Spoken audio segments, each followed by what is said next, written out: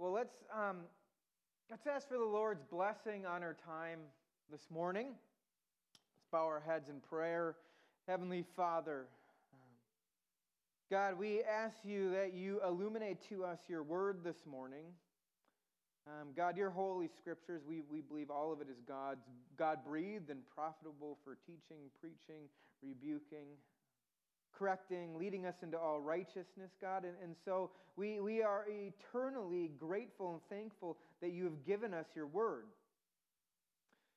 God, my prayer for myself and for this people this morning, God, is that we hear your word, we understand it, and we apply it to our lives. We grow in Christ's likeness, God, that you lead us deeper and deeper into a relationship with you, molding us into the image of your Son, the Lord Jesus Christ.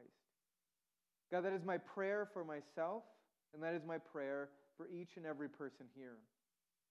We thank you, God. Thank you that you shower us with grace upon grace, and we pray all this in Jesus' mighty name. Amen.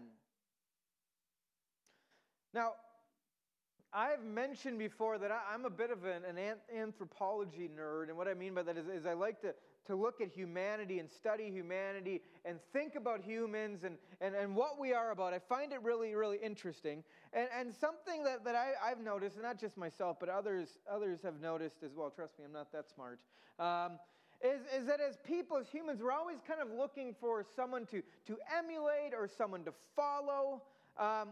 You could say we're always looking for a hero or someone to look up to.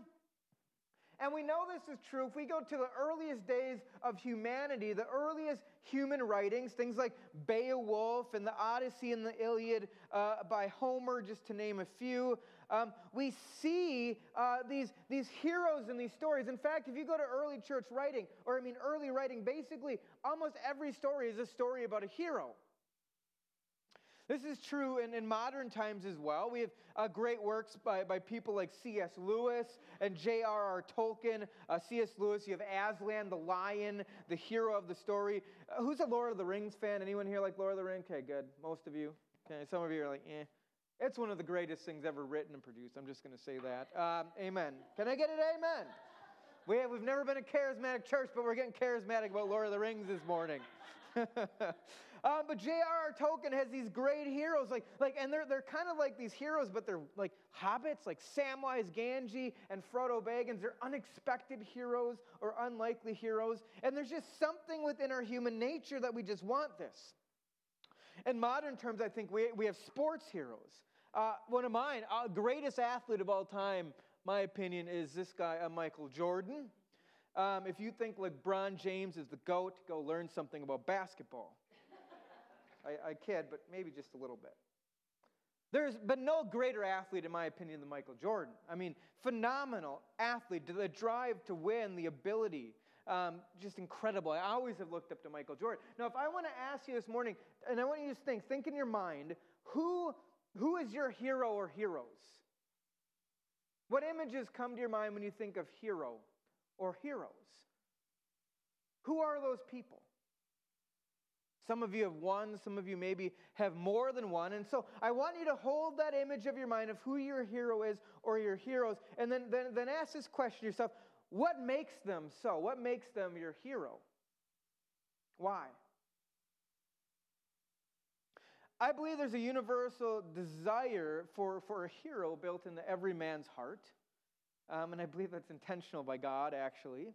And today we're going to look at the true hero. Now, the Bible and God's story is actually this great storyline of creation, fall, redemption, restoration. And we're actually going to see that we have a hero, namely Jesus. We're going to look at that. But we actually get to be a part of this great story, this great narrative that God is unfolding in human history. So let's open up our Bibles to Matthew chapter 16. Verses 13 through 23. I'm not going to put it up on the screens. I'll be referencing verses. You can listen along, but I do think let's open our Bibles together. There's something powerful about doing that. That's Matthew chapter 16, verses 13 through 23. It's going to be kind of 3/4 of the way through your Bible. So Matthew 16, verses 13 through 23, and it says this. Now when Jesus came into the district of Caesarea Philippi, he asked his disciples, "Who do people say that the Son of Man is?" And they said, "Some say John the Baptist, others say Elijah, and others Jeremiah or one of the prophets." And he said to them, "But who do you say that I am?" Simon Peter replied, "You are the Christ, the Son of the living God." And Jesus answered him, "Blessed are you, Simon Bar-Jonah, for flesh and blood has not revealed this to you, but my Father who is in heaven. And I tell you, you are Peter, and on this rock I will build my church, and the gates of hell shall not prevail against it. I will give you the keys of the kingdom of heaven, and whatever you bind on earth shall be bound in heaven, and whatever you loose on earth shall be loosed in heaven." Then he strictly charged the disciples to tell no one that he was the Christ. From that time, Jesus began to show his disciples that he must go to Jerusalem and suffer many things from the elders and the chief priests and scribes and be killed, and on the third day be raised. And Peter took him aside and began to rebuke him, saying, "Far be it from you, Lord. This shall never happen to you." But he turned and said to Peter, "Get behind me, Satan. You are a hindrance to me, for you are not setting your mind on the things of God, but on the things of man." So we start out here. Jesus and the disciples, they're on their journey. They're kind of heading the direction of Jerusalem. They're in Caesarea Philippi. And Jesus is going to ask his disciples a very important question. And I imagine this, he maybe kind of sits them around. They're on their journey. This is just my vision of what's happening. It's not in the text, but this is me. You know, he maybe sits them around. They're having lunch. They're on their way. And he asks them a question. And he says this. He says, "Disciples, who do people say that the Son of Man is?" Now, Jesus is saying, all right, guys, you've been living with me a while. You've been doing ministry with me for a while. What's the word out on the street? What are people saying about me? Who do people think I am? What's the word on the street? There's been a lot of confusion about Jesus the Messiah, by the way, so far in Matthew. Jesus has been so slowly revealing who he is. And so he's saying, what are people saying about me? And they say this, well, verse 12. So there's confusion about Jesus. There's confusion about Jesus, and it's going to be clarified. Verse 14. And the disciples, they said to him, well, some say you're John the Baptist come back to life from the dead, and others say you're Elijah, kind of coming at the end of the age. Elijah was an Old Testament prophet. Others say you're Jeremiah. Jeremiah was an Old Testament prophet. So they just say you're just some type of a prophet. So folks, they don't know exactly who this Jesus guy is. There are all sorts of guesses about who Jesus is, what he's doing, what his mission is, what he's about, what he's like, who he is.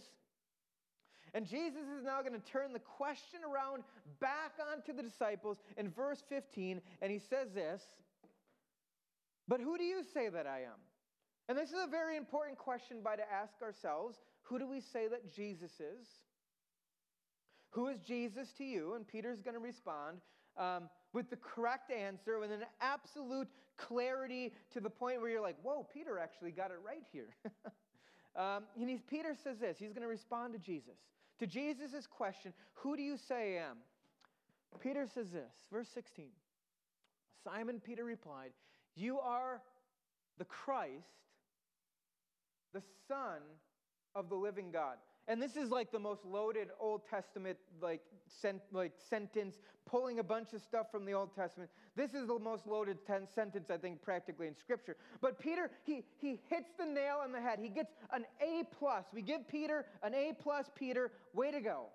And what is he saying who Jesus is? He's saying that Jesus is the promised Messianic King, the Christ, the Son of the living God, God in the flesh, God amongst us. We're going to see that Peter doesn't really totally understand what this means later on. But right now, Peter's got an A. And Jesus is going to respond to Peter's correct response. And we're going to need to do some unpacking here because the verses that come are probably the most hotly debated verses in the church. And so we're going to need to do some unpacking about what this means that Jesus is this messianic king. And we're going to see that he's a king with a mission. But first of all, I want to make a caveat. There's debate on this text back and forth between, we'd say, like the Roman Catholic Church and Protestants. And I want to just say very, very clearly, though we disagree, we are brothers and sisters in Christ. We're on the same team. We have a disagreement here. I want to preface it with that. So what is Jesus saying? Well, Jesus is going to say that he promises as the king to build his church through his power and the disciples' work. And so we find Jesus' response to Peter's confession that he's the Christ, the Son of the living God, in verse 17. And Jesus answered him, Peter, saying, "Blessed are you, Simon Bar-Jonah," which this is the formal name of Simon. This is Simon the son of Jonah. "For flesh and blood has not revealed this to you, but my Father who is in heaven." Does it sound like Jesus is pleased with Peter's response? What do you guys think? He's very pleased. He's like, "Peter, yes, you are right. Very right." And Jesus also reveals that this response, who's this response come from? Has it come from Peter? Who's it come from? God the Father, right? God the Father's revealed this to you. It hasn't come from you, Peter. It's been given to you by the Father. Which faith is always given by the Father. And in the next two verses, Jesus is going to flesh out the importance, the gravity of this confession of Peter and its meaning. So verse 18, Jesus says this, "And I tell you, you are Peter, and on this rock I will build my church, and the gates of hell shall not prevail against it." So let's look at this verse. Let's start in the first section of 18, the first part.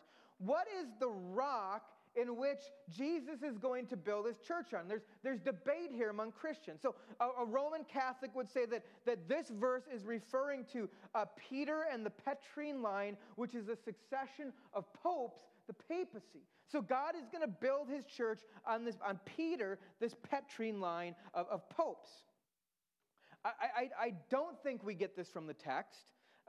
I understand where they're coming from, but I don't think we get this. Surely if this is what Jesus meant, that I'm going to build my church on Peter, he would have said something along the lines of, "You are Peter, and upon you I will build my church."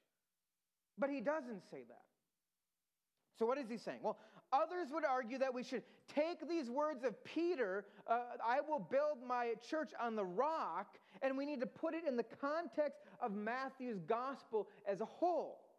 So, and they would make a point that Jesus says this in Matthew 7:24 through 25, that the man who builds his life upon Jesus is like building it upon a rock, putting it in context. So, throughout the whole gospel, the teaching of Jesus is to be taken with the utmost seriousness. There's never a hint that it is to be taken lightly by its followers. So the rock then would be building upon the correct understanding of Jesus and his teaching. Or others view that the teaching of Jesus in mind here, he's referring to himself as the rock. We get this in 1 Corinthians 10:4, for example, or 1 Peter 2:6 through 8, or Jesus is the foundation in 1 Corinthians 3:11, or 2 Timothy 2:19. So what is it? What is the rock? Because if we're building a church, if God's building his church on a rock, we need to know what it is, right? This is important stuff.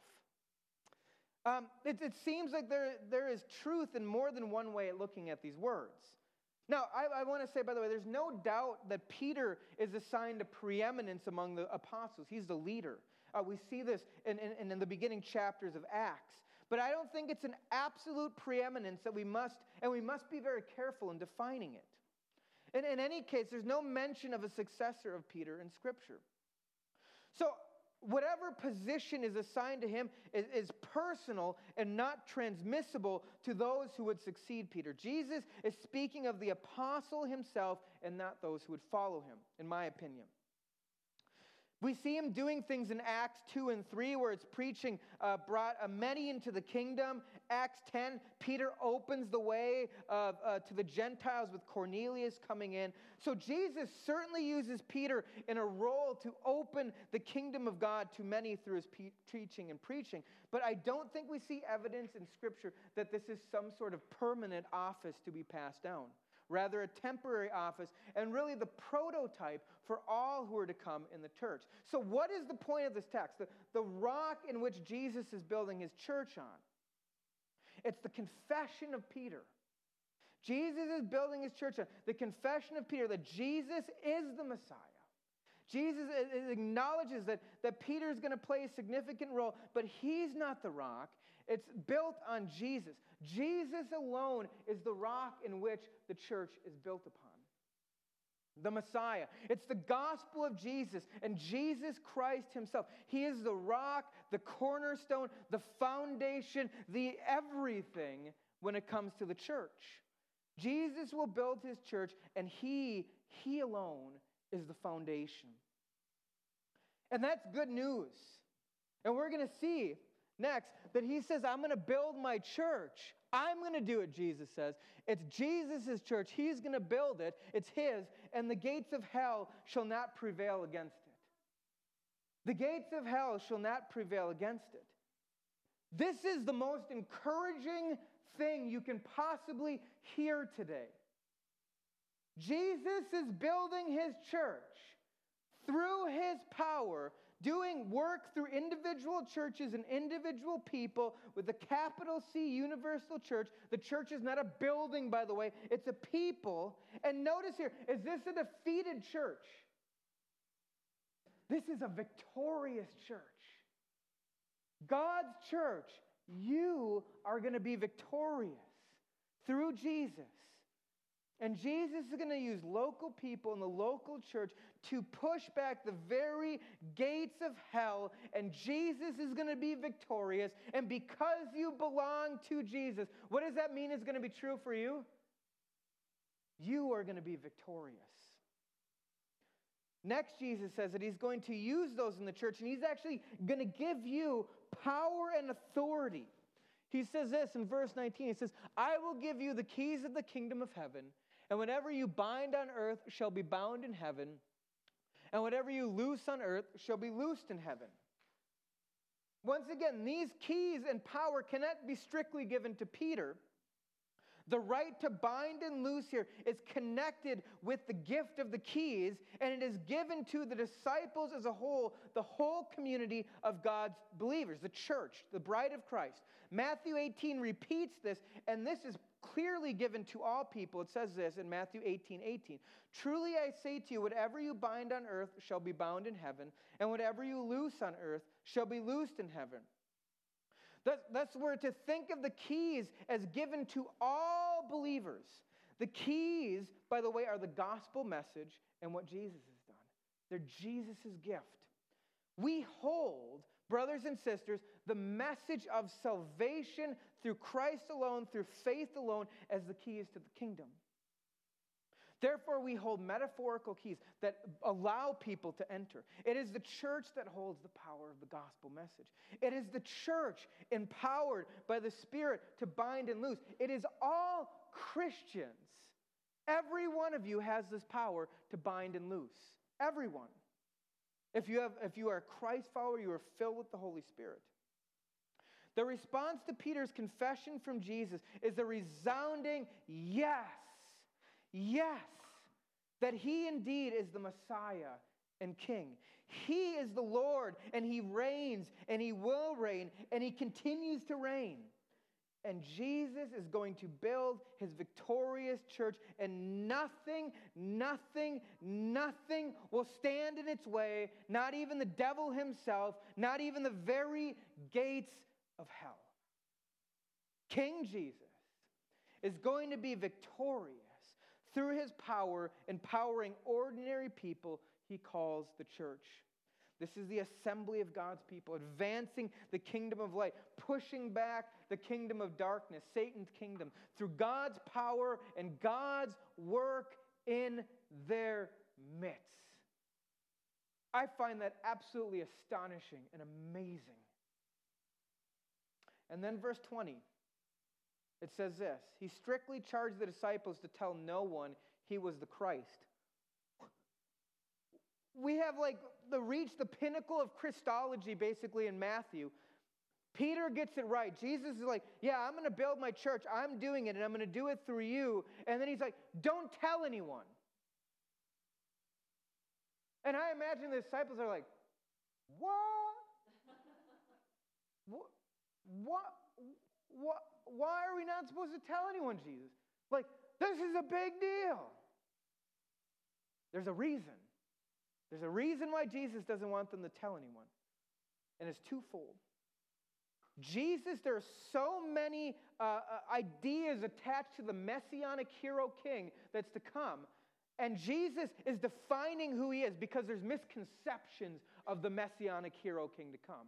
And Jesus doesn't want those misconceptions to get tied into his true identity. And so he's very intentional about how this information comes out. He doesn't want people to know who he is until we're going to see he has died and he has been raised and he has ascended and has been seated at the right hand of the Father.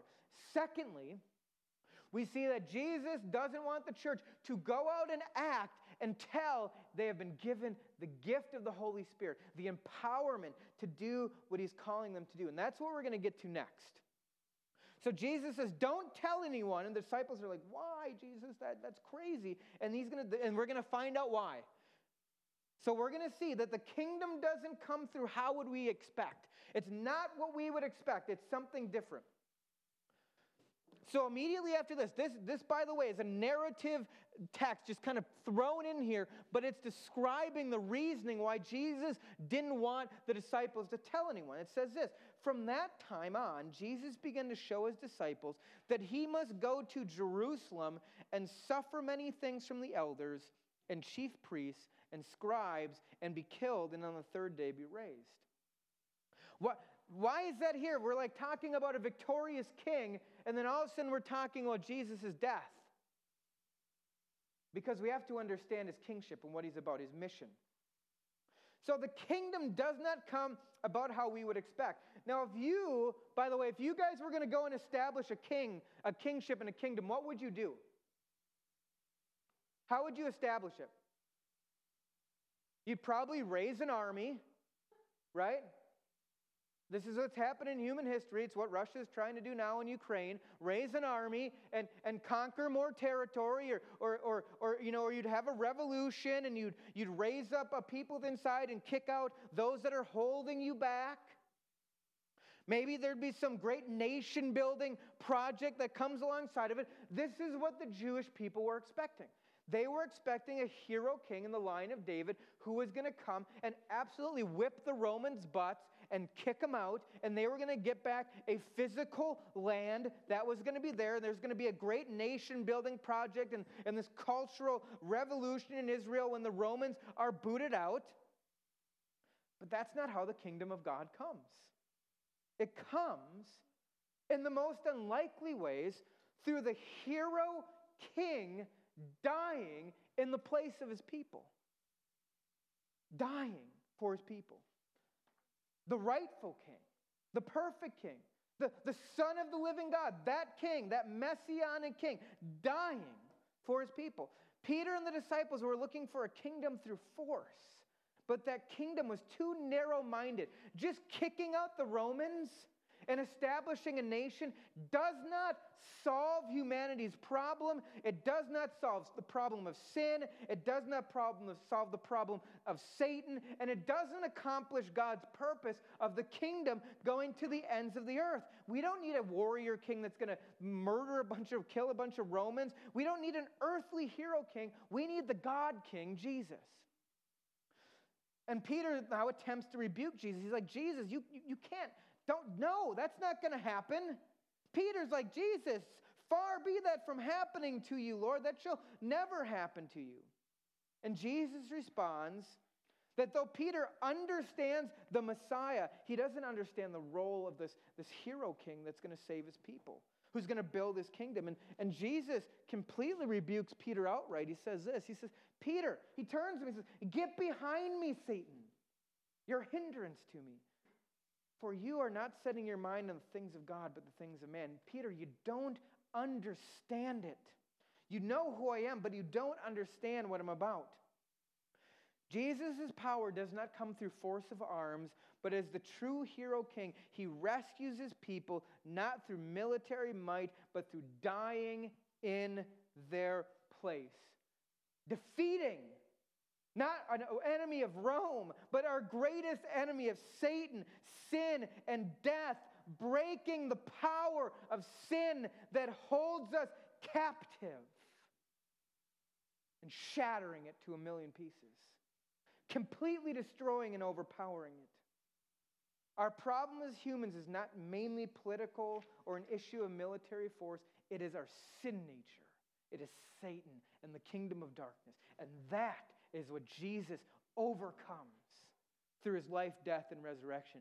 So Jesus is the true hero king, the king we need, the greatest of all hero kings, because he solves our greatest problem, leading us from death to life so that we may truly live. And not just live, but empower us to bring other people into that kingdom so that they may truly live. Do you know that when someone puts their faith in Jesus, they're leaving the kingdom of darkness and they're entering into the kingdom of light? When someone puts their faith and trust in Jesus, they're brought back to life in the ultimate sense, sealed with Christ in his death, awaiting resurrection and eternity with God, victorious in Christ, waiting for the risen Jesus to return. That's victory. That is the victory we need. And that is the victory, Christian, that you have through the empowering of God to share with others. That is the keys to the kingdom. That is what you have, that good news of Jesus. There is nothing else worth living for in this life like King Jesus. There's nothing else worth living for than the kingdom of heaven. He alone is worthy of giving up everything that we have, dedicating our lives to hero King Jesus, who does what we need most. I have a few takeaways for us this morning, application points. Number one is this. Jesus Christ, the Messiah, Jesus, is the rightful Lord of all. He's the rightful Lord of all. This text clearly teaches that Jesus was no normal man, but the God-man, the Messiah, the Messianic King who would come to save his people. He is therefore the rightful Lord of all things, and because of that, he deserves our entire lives, our entire beings, and our entire loyalty. And he's worth it. In the text right after this, Jesus demands that we lay down our lives and pick up our cross and follow him. And I would encourage you to do that this morning. He's worth it. Nothing else is worth living for like living for Jesus, building his kingdom, living for his kingdom. He alone is worthy of giving everything up for. If you're striving for anything else in this life, it is always going to let you down. But Jesus never will. Secondly is this. You, Christian, you have the keys to the kingdom. You have Christ's authority given to you.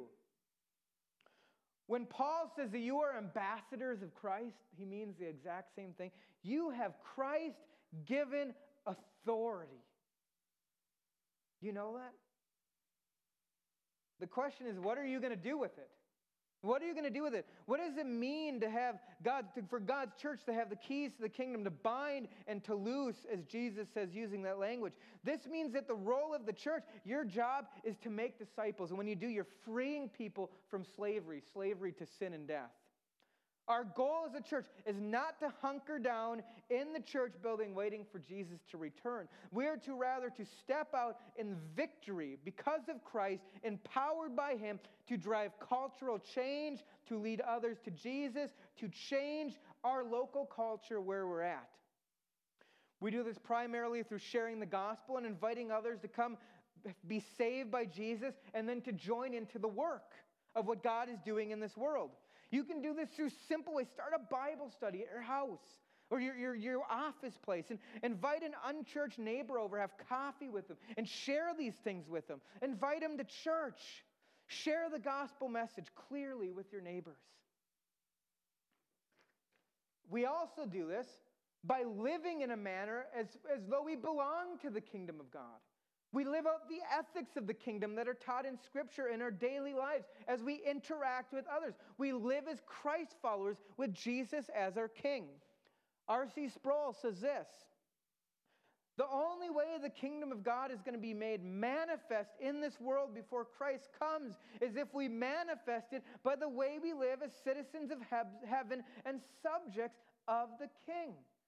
So live that way. Live out the ethics of your kingdom in your family, in your workplace, in your relationship with your neighbors and those around you.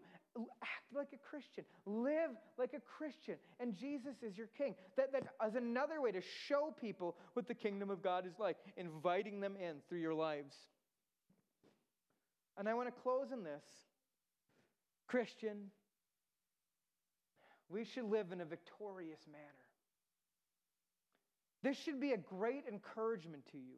You are victorious because Christ has won the battle. The outcome is set in stone. Jesus is going to build his church through his people. Jesus has destroyed the power of Satan, the gates of hell, death, sin. Satan can no longer overcome you. We are victorious not through ourselves, but through the hero King Jesus. Because of this, we can look at the craziness of the world around us and not totally understand everything that's happening, not totally get God's plan, but we can realize and know we are victorious and connected with Jesus forever, and our true enemy is destroyed. This one gives us hope. It gives you hope in the most dire of circumstances. When you get the worst news from the doctor, you're still victorious in Christ. When you lose a family member you love, you're still victorious in Christ. When your job stinks and you're miserable and it's hard, you are still victorious in Christ, no matter the circumstances.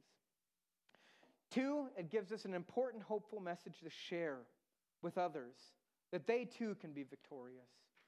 And 3, being victorious should spur us towards the work and the mission that Jesus has called the church to do in the community around us and the world. I want you to leave this place with a victorious mindset, not because of what you've done, but because of what Jesus has done on your behalf. And I want you to share with those that you run into that King Jesus, the hero King, has come. And he has made a way for them to have a relationship to God, to fix their biggest problem, to unite them with Christ, and to invite them to come and do God's work of the kingdom here on this earth. Let us pray. Father God, we thank you for Jesus. God, we thank you that you built into our heart, our soul, our very core of our nature, the desire for a hero. And you are that hero, Jesus. Jesus, I thank you that you love us enough to save us and rescue us. That you love us enough to destroy the power of Satan and death through your life, death, and resurrection. That you love us enough to invite us to come and participate through your power in what you are doing in the world. That's the best news. That we get to belong to you and participate in you redeeming and restoring a people to yourself through your power for your glory. God, help us to grasp that, to understand that, to tuck that away in our hearts so that we may live victorious in our daily lives, not through our own actions, but because you are the victorious King and we belong to you. We thank you and pray all this in Jesus' name. Amen.